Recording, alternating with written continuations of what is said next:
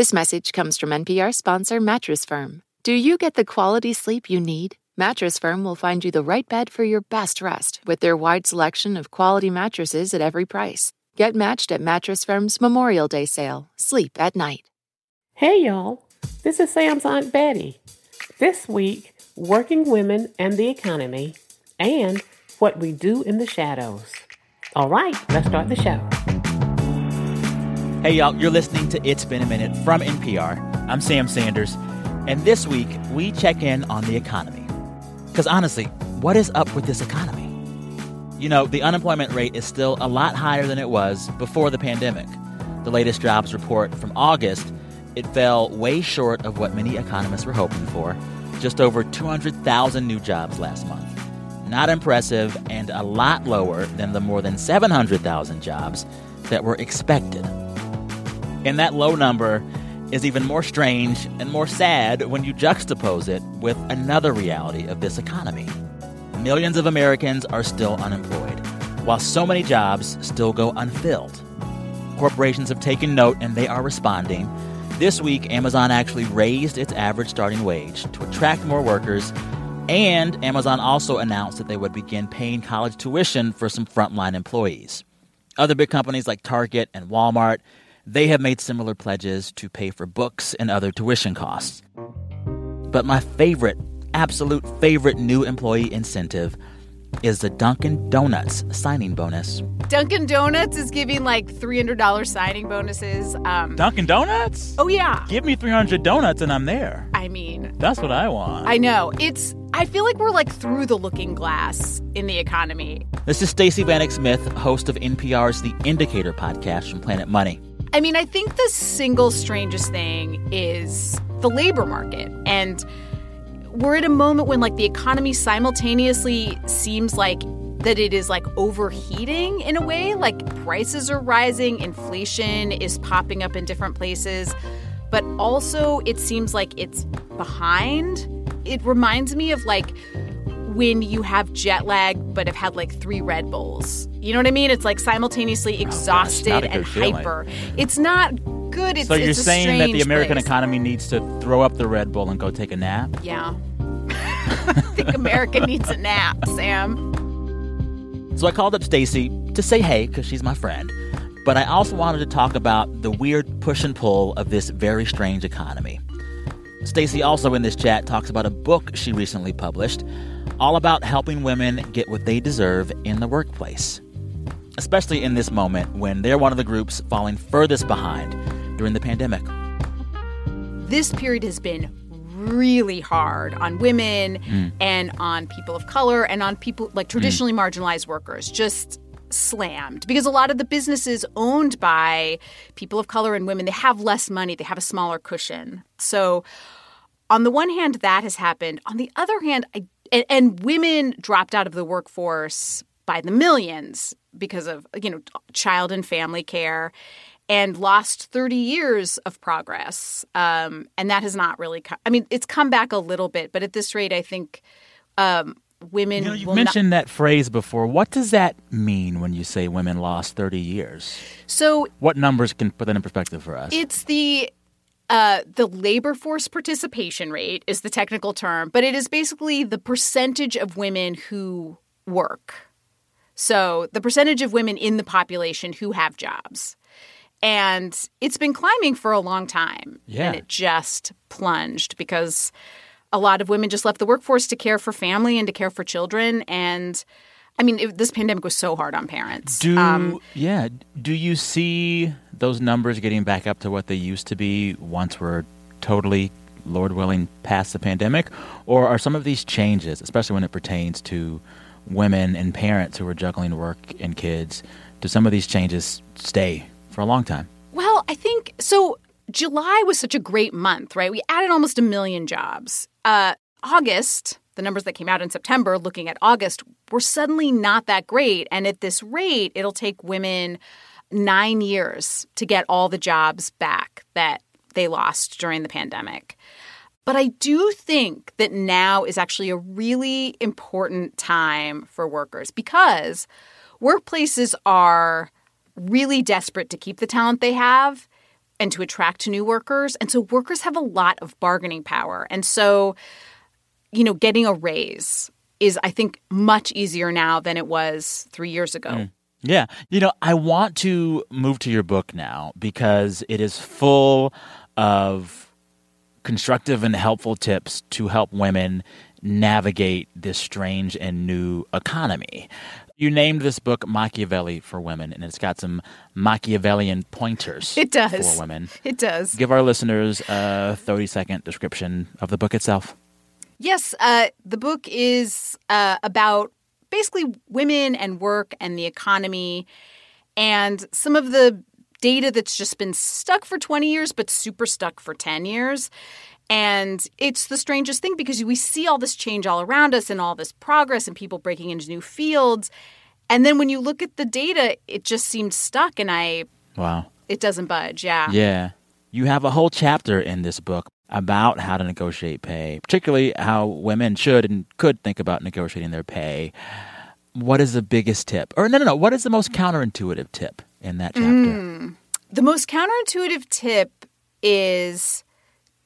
One of the most counterintuitive tips is to not make it about money. One of the coolest things, it's this thing called log rolling. And what it means is you go into negotiation with 10 things you want. 10? 10 things you want. That's a lot. Yes. Okay. We tend to go in with this narrow focus. Like, I want $10,000 more or else. And it kind of puts you in this very narrow antagonistic space. Whereas if you think about, okay, what would my work look like that would make me happy? It's like, I'd like to go to this conference, in Austin in October, and I'd like to get this kind of training. I'd like to be off this team and on this team. And you start to think of like your job more holistically instead of it just being about the money. And then at moments when you sort of reach a loggerhead, let's say you say, I want $10,000 more, and your boss says like, I'm so sorry, we just don't have the money right now, right? Which is like the typical response. Be like, okay, well, I would be willing to make like X minus $1,000 and like maybe get a title bump like, of this, or like I'd really appreciate going to this training. And you kind of broaden the negotiation. And apparently the more things you introduce, the more successful the negotiation is likely to be, the more likely you are to get extra money. There's so much of the advice in your book, Machiavelli for Women, that is alluding to things that women and other folks from marginalized backgrounds can do at the individual level because some of these structures are so entrenched and you got to kind of just do for you, right? Yeah. But if you write the next book about what the big structural changes need to be to help women in the workplace writ large, what is the biggest structural change that you'd write about as the thing that could really move the needle for women workers right away? Childcare. Childcare is just the big one. Okay. I mean, the things that happen to mothers in the workplace are terrible. They're sidetracked. The pay gap between women with no children and mothers is larger than the gender pay gap. I mean, it's, mothers are held to higher standards. Their work's held to higher standards. It's looked at more critically, all this stuff.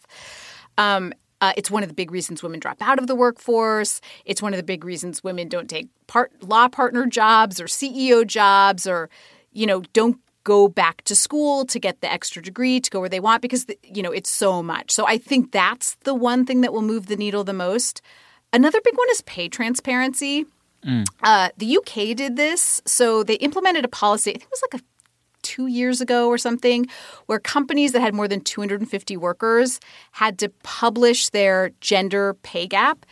And the pay gap immediately shrunk. They're like beating the pants off us right now.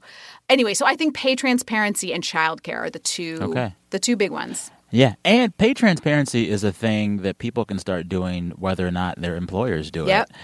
A good way to be an ally, regardless of your background, is to tell people doing similar work to you how much money you make. Yes. Especially if your colleague doing similar work is a woman or a person of color. Yes. It'd be good for them to know. I think, when you reach out and you're just like, listen, I've got to go in for salary negotiation. I'm not quite sure what to ask for. Do you mind telling me, the range for your position? Range is a good word. I've spent a lot of years asking people for money, or not Well, also because in public radio, asking people for money, yes, but asking people about money, talking about money in ways that are uncomfortable. And salary range is a good one. I actually talked to this woman who said she reaches out to like white men on LinkedIn who work at companies that are similar to hers. And she said the response rate's like 80%. People like jumping up to help and being like, oh, this is what I make. And she said she used the salary range trick, too, that she was like, how much? Like, do you know what the salary range is? Listeners, did you hear that? It's a good trick. That's allyship. Yes. To the nice white men of LinkedIn, thank you. The nice white men of LinkedIn. Each one, reach one. Yes. That's the moral of this story. Each one, reach one. Well, on that note, Stacey, thank you for leading us through this conversation. I learned a lot. Listeners, you can hear Stacey Vanek Smith, just about every day on her podcast, The Indicator from Planet Money. And you can go buy her book right now. It just came out hot off the presses. It is called Machiavelli for Women. Stacey, always a pleasure. Thank you, Sam. Listeners, coming up, I chat with Harvey Guillen about his work on the FX show What We Do in the Shadows. On this show, Harvey plays a vampire's familiar. Oh, you don't know what that is? Well, stick around and we'll tell you. Can I tell you a thing that I've always thought of as in like I'm going to quit my job and just do something else different if I can get the right permit and zoning for it? Yes? An adult lemonade stand. You could call it Sam's. Yes. Did I lose you? Sorry, I'm just envisioning it. I really think you could make a go of it. My editor is slacking me saying that at one point she wanted to have a place called Bed in Breakfast where you can lie down and eat brunch. That's genius. That's brilliant. This message comes from NPR sponsor FX, presenting Clipped, the scandalous story of the 2014 Clippers owner's racist remarks captured on tape and heard around the world. The series charts the tape's impact on a dysfunctional basketball organization striving to win against their reputation as the most cursed team in the league. Starring Lawrence Fishburne, Jackie Weaver, Cleopatra Coleman, and Ed O'Neill. FX's Clipped, streaming June 4th, only on Hulu. This message comes from NPR sponsor Homes.com. You don't just live in your home, you live in your neighborhood as well. So when you're shopping for a home, you want to know as much about the area around it as possible. Luckily, Homes.com has got you covered. Each listing features a comprehensive neighborhood guide from local experts. Everything you'd ever want to know about a neighborhood, including the number of homes for sale, local amenities, and even things like median lot size and a noise score. Homes.com. We've done your homework. In any great story, there's a moment that sparks your curiosity. It tells you there is more to uncover. How did this happen? How did we get here? That's where Embedded comes in. We are NPR's home for documentary journalism, immersive and intimate stories. I was stone cold speechless. Nothing will ever, ever, ever, ever be the same here. Find Embedded wherever you get your podcasts. The day's top headlines, local stories from your community, your next podcast binge listen. You can have it all in one place, your pocket. Download the NPR app today.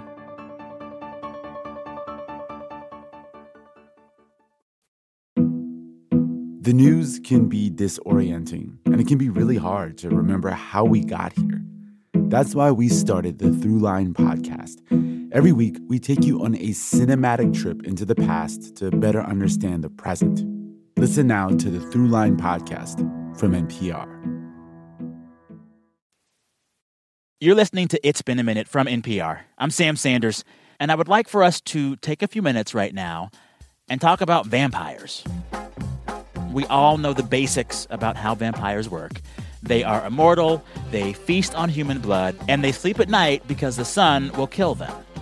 But did you know that some of these basic truths about vampires mean that someone, some poor soul, has to take care of things for the vampires during the day? Basically doing all the stupid stuff we don't like to do day to day, like picking up the dry cleaning blood off floors, finding victims that they can feast on. The things that we hate doing every day as humans is the things that the things that all of us just hate to do. I hate victims. Yeah. It's so time consuming. Yeah, it's like picking up the laundry. Oh gosh, bring a book. That is Harvey Guillen. He plays Guillermo de la Cruz on an FX comedy called What We Do in the Shadows. And that character is a human familiar to vampires. Think of him as a vampire butler. I'm awake when my master's asleep, and the house gets quiet, and it's lonely. But I'm also awake when he's awake. I'm always awake. Sometimes I wonder what my life would be like if I was still at Panera Bread. I'd probably be a manager. What We Do in the Shadows is this mockumentary about a not-too-competent group of vampires living together in Staten Island. And Harvey's character, Guillermo, he lives with them, and he cleans up after them, but he wants nothing more than to become a vampire himself. But there is something really big in the way of that. He's the descendant of Van Helsing, the most famous vampire killer in history, and so that kind of makes the dynamic a little bit weird in the household when you have someone who's born to kill naturally, and he's really good at it too, but he also wants to be a vampire, so we have kind of a crossroads there. Harvey and I are going to talk more about the show and his character and why you should watch, but we're also going to discuss how he handles the nuances of representation in his career and specifically on What We Do in the Shadows. Also, he will share the story behind his name. All right, enjoy. Your character is very long-suffering in the show. He's quiet, he's reticent, he wants more but is afraid to ask for it. And over time, he gains confidence, and you see it even reflected in how he dresses and him coming to be someone who can, fight, But you've said of this character, quote, "We are all Guillermo." And I think you're referring to a lot of that timidity. Is that a word? Oh, I hope so. In the earlier part of the show. What do you mean by that when you say we are all Guillermo? Well, I mean that, if you look at the earlier seasons, Guillermo doesn't really talk a lot. He's kind of just there by their side, but gives these glances to the camera when they're doing or saying something ridiculous because they're vampires, right? And they don't have pretty much the same dreams and aspirations that we have as humans. The clock is ticking for us. We're only on Earth for a limited time, and we want to achieve our goals and find love and, want a good life. For a vampire, what's time when you're immortal? Their goals have already been met. Their lust has already been met. All their desires, it's just on repeat. They can do it every century. And for a human like Guillermo, we're all him because we've all been at a job that we've been overlooked for promotion. We've all been maybe in love or have a crush on someone from afar that we don't have the courage to say anything about it. We all have been in a toxic relationship, whether it be in a family or love that wasn't healthy, and we needed to find a way out or navigate through those waters. People can relate to him because everything that he goes through on a daily basis, at one point or another, you've gone through in your life. Yeah. So in the show, Guillermo is Mexican, and I have read that you have been very invested in making sure that representation is there when it needs to be and that it's as accurate as possible.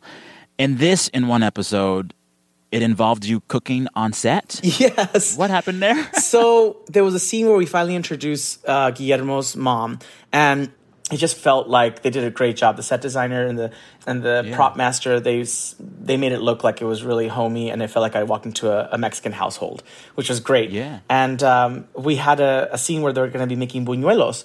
But if you know buñuelos, there's different types. There's Colombian, Salvadoran, from El Salvador, Mexican buñuelos. So this is a Mexican household, so there should be Mexican buñuelos. But unfortunately, I think our prop master Googled buñuelos, and the first thing that came out was, I think it was Colombian or Salvadoranian buñuelos, and they had them flown in to Toronto because they were like, well, we can't get them here. And get them there. And so when they landed, and it was a day of filming, I saw them, I'm like, oh, what are these? These look good. And they were like little balls of dough. And they're like, oh, those are the buñuelos. And I was like, oh, no, these aren't Mexican buñuelos. And they're like, what was your response in that moment? Like did you flip out? How do you handle that? I was like, oh, no, because it's understandable. It's not a huge Mexican culture in Toronto. And so how would they know what buñuelos look like, from Mexico? Well, they would have known by Googling. By Googling, yeah. And unfortunately, they didn't. And so for me, I was like, it's okay. I'm really good under a crisis. I was like, but I couldn't in good conscience do the scene knowing that those buñuelos would be in the background because I know someone was going to call it out. I know someone was going to watch it. And so I said, it's okay. It's so easy to make. Get me flour tortillas, get me some sugar, some cinnamon, and some corn oil, and I'll make them right here. So in the set of the house, I literally made buñuelos up to the last minute. And so the oven actually worked on set? I was making buñuelos on set, and the crew ate them afterwards. ¿No quieren buñuelos? No, está bien. amigos? No, está bien, ma. ¿Estás seguro? Estoy seguro, ma. She's happy that I'm home. It's good to be wanted. When did you know that you wanted to act? I knew I wanted to be an actor when I was 6 years old, and I was watching Annie on television. I thought it was a new TV show because I grew up very poor, single mom, and she, we didn't go to the theater, so I never saw like a movie theater until probably later in life. But I thought it was a new TV show called Annie, and it was over Christmas break. And I fell in love with these kids singing and dancing and cleaning because we had to clean on weekends at my house all the time. You would just play it to Spanish music. What was y'all's cleaning soundtrack? I always like to know what music the parents played when the kids had to like clean the house on the weekends. It was like Vicente Fernandez. It was Selena. It was Los Bukis. Like it was all of that. And that's what I thought, whoa, we do this at home already. I can be on television and clean and sing. So I remember looking at the screen and I looked over at my mom and I said, Mom, I want to be that. I want to be an orphan. And she looked at me weird. She looked at me weird. She said, ¿Qué? ¿Estás loco? And I was like, no, what are the kids? They're like, oh, son actores, they're actors. And I was like, oh, I want to be an actor. And she said, oh, we can't because that's for rich kids. And I said, what? And she's like, well, I mean, that those kids have to take classes. The kids, they take private lessons and voice lessons and that. And I was like, well, I want to do that stuff. And she goes, mijo, no tenemos dinero. We don't have money for that. We're barely paying for rent and the laundromat and whatnot. And so she said, but if you can find your way, you can do whatever you want. And I remember her saying that. And I was like, okay, so that means that it's not a lost dream. She's like, no, if you can find your own way, mijo, in life, you can do whatever you want. And I was like, great. So it really taught me not to depend on anyone, to ask for help. Like, if you really want something, go out and get it. And at 6 years old, I mean, like, that could have easily gone, the other way. And I could have been like, no, what? That's not fair. Yeah, also, your mom is telling you, go figure it out, and you're 6. That is some tough love. That's tough love. That's tough love. But actually, to this day, like, talked about it, like, I was like, she was like that with all of us. And it's really taught us the value of, like, self-made. And I remember that they were teaching an improv class at the local community center, and it was $12.50. My friend from school told me about it. She asked her dad or mom, and they gave her a 20. Keep the change.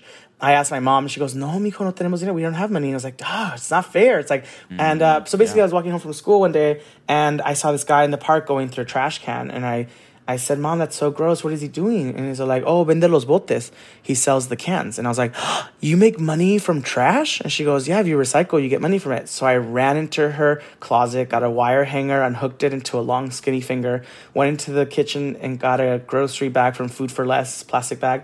And I started going through trash cans, and I collected enough trash, basically. I crashed quinceañeras to get the $12.50. You crashed quinceañeras. I crashed quinceañeras.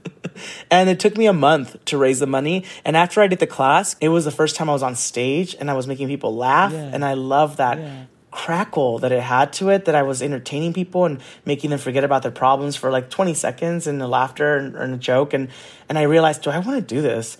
And I said, yes, I do. And look at you now. And look at me now, collecting cans. If I don't see the Harvey story as a screenplay, as a movie, at some point soon, I'm calling Hollywood myself. Oh, yeah. No, I'm working on it already. It's like, that's just chapter 1. Yes. It's interesting talking with you about representation and how your path was different than that of other folks as a person of color.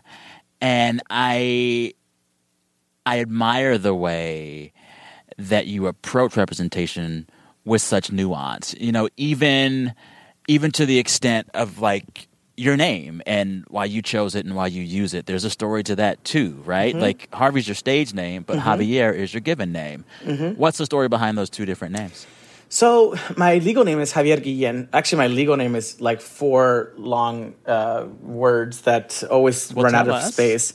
My legal full name is Javier Humberto Parra Guillen, which is the longest. Yeah, I like it. But it was so long, it never fits into, like, my ID, my driver's license.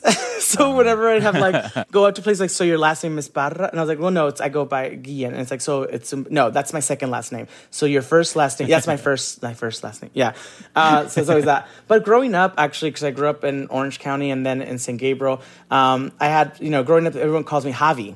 Short for Javier. Yeah. So Javi. I remember one teacher and my agent, actually, my first agent in Hollywood, was like, well, what's another name for Javi? And I was like, well, it's Javier. It's like, yeah, but like, Javi, what's the English version of that? And I was like, English? And Wow. it's like, yeah. And mind you, my first agent in Hollywood was Latinx. They were Latino. Ooh. And they were like... Sometimes it'd be the ones you know. Yeah, and I was kind of taken back, and I was a little offended and upset at the time. But in all honesty, in that point in Hollywood, that was very much true. Very much true that, like, if my name sounded too ethnic, that I was already going out for just roles that were like Mexican fat guy #1. Like, that's the status that Hollywood was putting me in already. And at first I really debated, and I was like, I don't know if I want to change. Like, well, I'm not going to change my last name. That's like, that's my family.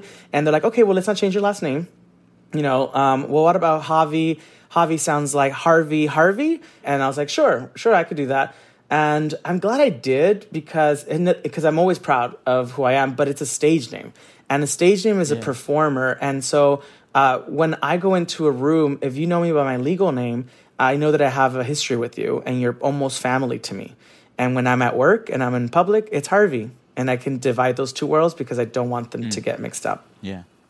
So back to the show, your character, Guillermo, on What We Do in the Shadows, he's a descendant of a legendary vampire slayer, even as he is functioning as the familiar to some vampires in the show. But over the course of the show, Guillermo becomes very gifted at killing enemy vampires, like throwing wooden stakes, engaging in lethal combat. He becomes, over the course of the show, as powerful in some ways as the vampires themselves. It's a beautiful trajectory.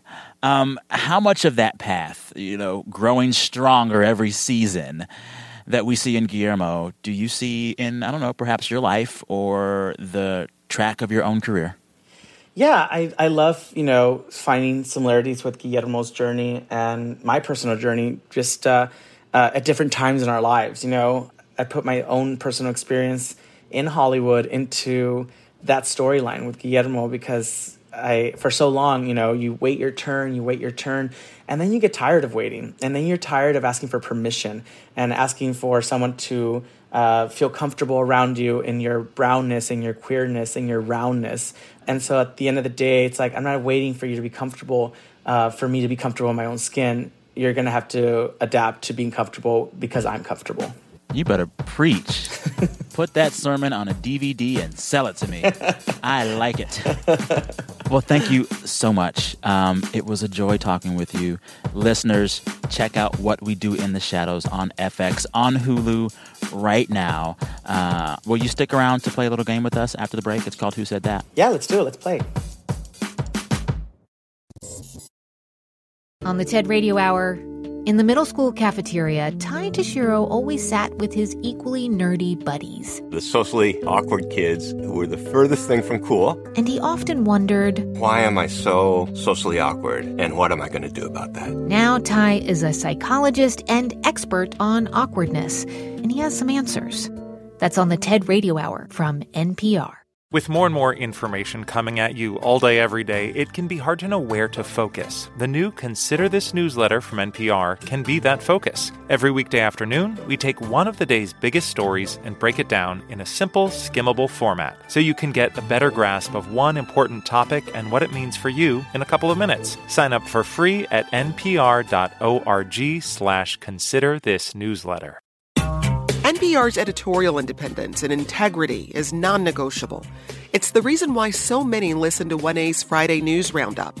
You'll get analysis and insight from the world's best correspondents. Listen to 1A's Friday News Roundup, only from NPR.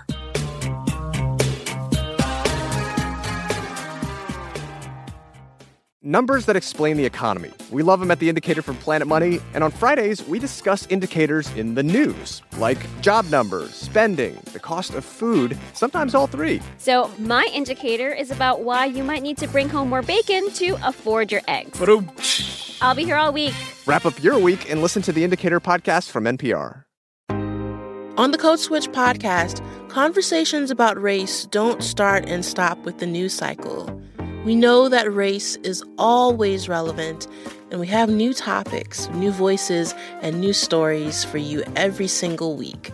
Listen to the Code Switch podcast from NPR. You're listening to It's Been a Minute from NPR. I'm Sam Sanders, and I'm here with Harvey Guillen. He is one of the stars of the FX vampire mockumentary show, What We Do in the Shadows. And he's joined for this segment by his friend, actor and writer Tim Rock.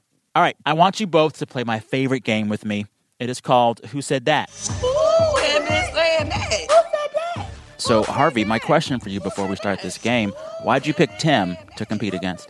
Well, I didn't pick Tim to compete against. I picked him because he and I have a great rapport. And Wow. Look at you, Mr. Diplomatic. Okay. And he's just one of the funniest people I know. So I just saw him in Savannah when I was there, and was like, yeah, if anyone knows how to have a good time, it's Timmy O'Toole. Did you also pick him because you think you can beat him? Absolutely. That was my main focus. My main focus was that. And Tim, you're going down. I think we can both agree we're not here to make friends. Yeah. Okay. I love it. So with that, let's get started. I'm going to share 3 quotes from this week of news. Guess who said the quote or what story I'm talking about. We don't have buzzers or timers. Just yell out your answers. We don't really have an umpire or referee for this, and I'm bad at keeping score, so we might not even remember who wins by the end of it. But it's okay. Either way, I'll give you hints, and none of this matters because there is no prize. Okay. We're out. Sorry. We were told there'd Gotta go. Sorry, I actually do have a call coming through. Yeah. I think we have show T-shirts that we might be able to send you. We're back in business. We're back in business. Okay, now we're talking. Here's the first quote. When you know who said it, just yell out the answer. The quote is, "Make him sign a prenup." That was Oscar winner. Oscar winner from The Help. Britney Spears, her husband. No. Not Viola Davis, Harvey. Not Viola Davis. Olivia. No. It's an O name. It's an O. Octavia Spencer. Ooh. That was maybe a tie. I'm going to consult my team. No, I won. I won. Oh, man. Give it to Harvey. Give it to Harvey. My colleagues say it sounds like a tie. It's a photo finish, but maybe Harvey because you were louder. Yeah, that those sounds are the about rules. right. Harvey will always be louder. So that said, this quote comes from Oscar-winning actress Octavia Spencer. She was making an Instagram comment on a Britney Spears Instagram post announcing her engagement. Britney Spears has gotten engaged. I, for one, am happy about it. But Octavia, in her infinite wisdom, wrote, "Make him sign a prenup," given all that Britney Spears has gone through and what she's experienced at the hands of not-so-nice men around her. Later on, Octavia said, "I was just kidding." The new fiancé wrote back and said, "You're kind to clarify, but no hard feelings. Jokes come with the territory." How do we feel about this? Sign the prenup. Sign the prenup. Sign the prenup. You would be out of your mind not to sign that prenup. Yeah. All right, we're going to go on to the next quote. Here we go. "We are changing the format to remove the competitive element and reimagining the concept into a primetime documentary special. It will showcase the tireless work of 6 activists and the impact they have advocating for causes they deeply believe in." Who said that? Julianne Hough. She's part of the team that said that, so we'll give it to you. Yes. You get that point. What is this story? Tell our listeners. They decided to, in their infinite wisdom, those who run Hollywood, make a reality television show called The Activist, where a group of activists would compete in challenges to, I think, raise money. And possibly help people. I mean, it was such a bad idea. This TV show was announced last week, and we should say that statement, that quote comes from CBS Global Citizen Live Nation. They issued a statement saying that after widespread backlash to the concept of this show called The Activist, they are changing the format to not be as horrible. Anywho, the original announcement for this show was set to have 3 celebrity judges, Usher, Priyanka Chopra, and Julianne Hough, judging quote-unquote activists in an activism competition show. These activists would go head-to-head in challenges to promote their causes, and their success would be measured via online engagement and social metrics. My goodness. I'm crying. Why? Just the worst way to judge that. The absolute worst way to judge the effectiveness of an activist. And the swimsuit edition. They have to wear swimsuit, too. What did y'all think when y'all first saw the announcement for the show itself? I mean, at this point, I'm not even shocked. I think it was at this point, it was like, oh, yeah, that sounds very timely. Like, that's where we're going as a society. It feels like a parody, honestly. Like, how anyone thought that could be a good idea is just beyond me. What's crazy is the number of people who should have known better that got involved in this. On top of Usher saying yes to this show with no experience as an activist, the G20 got involved. So 3 of the 6 activists, were they to be chosen, they were going to get to go to the G20 summit in Rome at the end of October and meet with world leaders. Stop. G20, you should know better. Wow. That is ludicrous. Anywho, I don't know who got that point. Who got that point? Someone tell me. I think it was Tim. So it's tied. Ooh.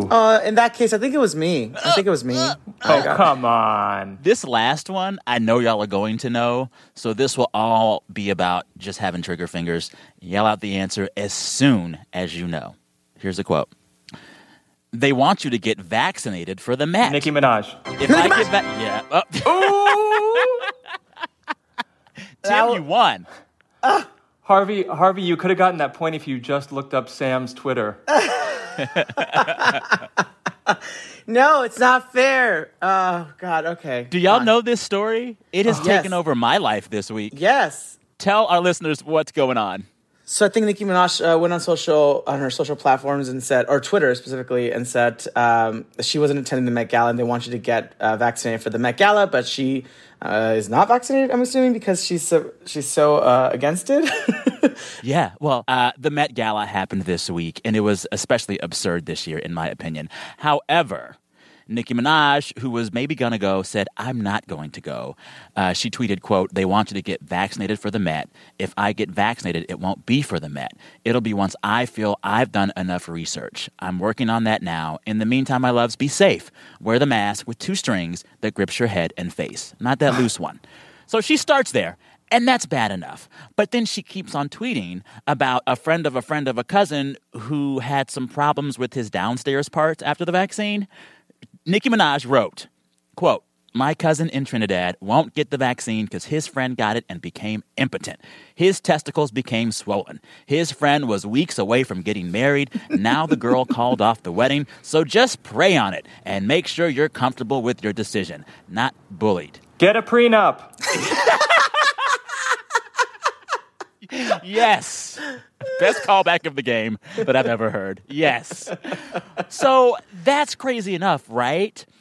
It gets bigger and bigger and bigger. The health minister of Trinidad and Tobago chimes in and responds to this swollen testicle claim by saying on camera, as we stand now, there is absolutely no reported such side effect or adverse event of testicular swelling in Trinidad, or I dare say, none that we know of anywhere else in the world.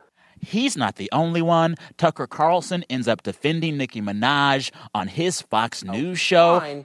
It's Nicki Minaj's cousin's friend's testicles who are swollen from taking the vax. That's the claim. And hearing Tucker Carlson utter the words, Nicki Minaj's cousin's friend's testicles, it makes your head explode. It really does. Or just your testicles. Tucker Carlson. And then it went on. Nicki Minaj got into some kind of fight with Boris Johnson, the British Prime Minister, because he was dismissing her tweets about the vaccine. And then Nicki said, in like this weird accent, I'm actually British. I was born there. I went to university there. I went to Oxford. I went to school with Margaret Thatcher. What? And it went on, and it went on. Y'all, can I just, like, this story, this is like the Russian nesting doll story. Like, there's another layer everywhere you turn. After this, Nicki Minaj then tweets that she has been invited to the White House to talk about COVID. No, ma'am, she has not. And guess what, dear listeners? Yeah, she wasn't. And that was a lie. The White House had to come out and say, we've offered Nicki a call with the doctor to answer her vaccine questions, but she ain't coming to this house. We offered her a call. Stay away from us. So, Tim, I think you won the game. How does it feel? It feels okay, but I will split my winnings with Harvey. So should I just give you my bank account number and you can just send the funds there? I think we're splitting the shirt, so we have to cut the shirt in the middle. The T-shirt in half. I'll take the lower half. Great. I'll just wear it as a crop top the next time I see you, Harvey. Tim, Harvey, tell our listeners once again who you are and where they can find your stuff. Tim Rock on the internet. Full stop. Harvey? Harvey Guillen, by the same name. Call me by that name on the internet as well. Okay. Thank y'all both for hanging out. This was super fun. Come back again, and maybe next time, Harvey, you'll do better. Oh. You sound like my parents. Wow.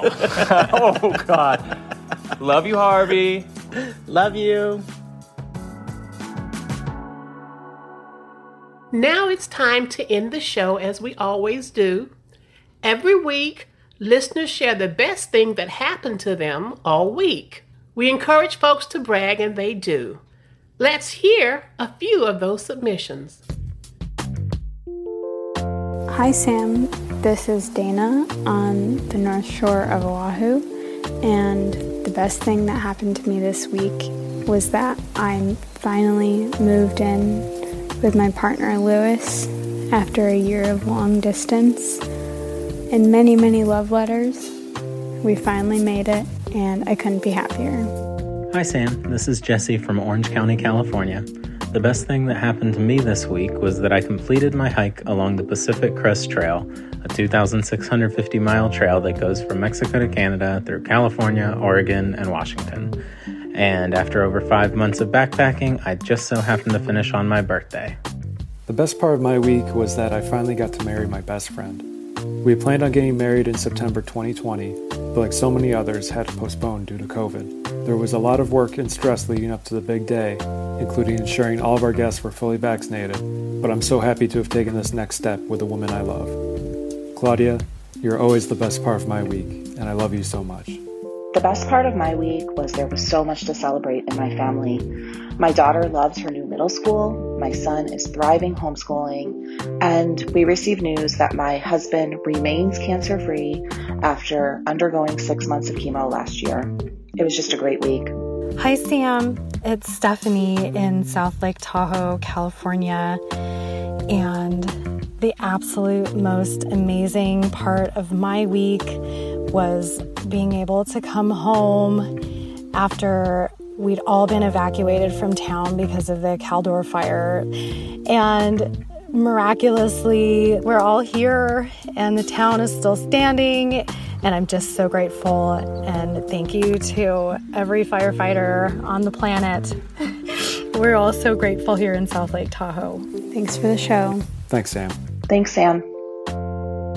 Thanks again to all those listeners you just heard. Dana, Jesse, Tom, Sarah, and Stephanie.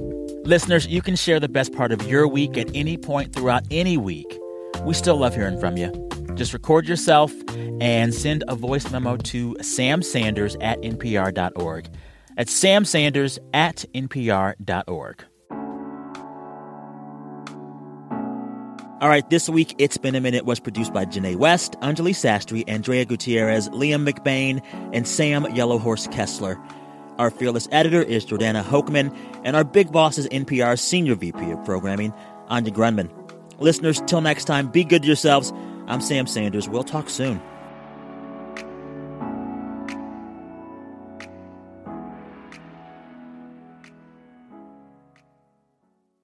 This message comes from NPR sponsor Grammarly. Change the way you write with Grammarly Go, offering personalized generative AI communication assistance. Grammarly Go helps you ideate, compose, rewrite, and reply thoughtfully. Go to Grammarly.com/go. Here at Planet Money, we bring complex economic ideas down to earth. We find weird, fun, interesting stories that explain the way money shapes our lives. Inflation, recessions, the price of gas, we've got you. Listen now to the Planet Money podcast from NPR.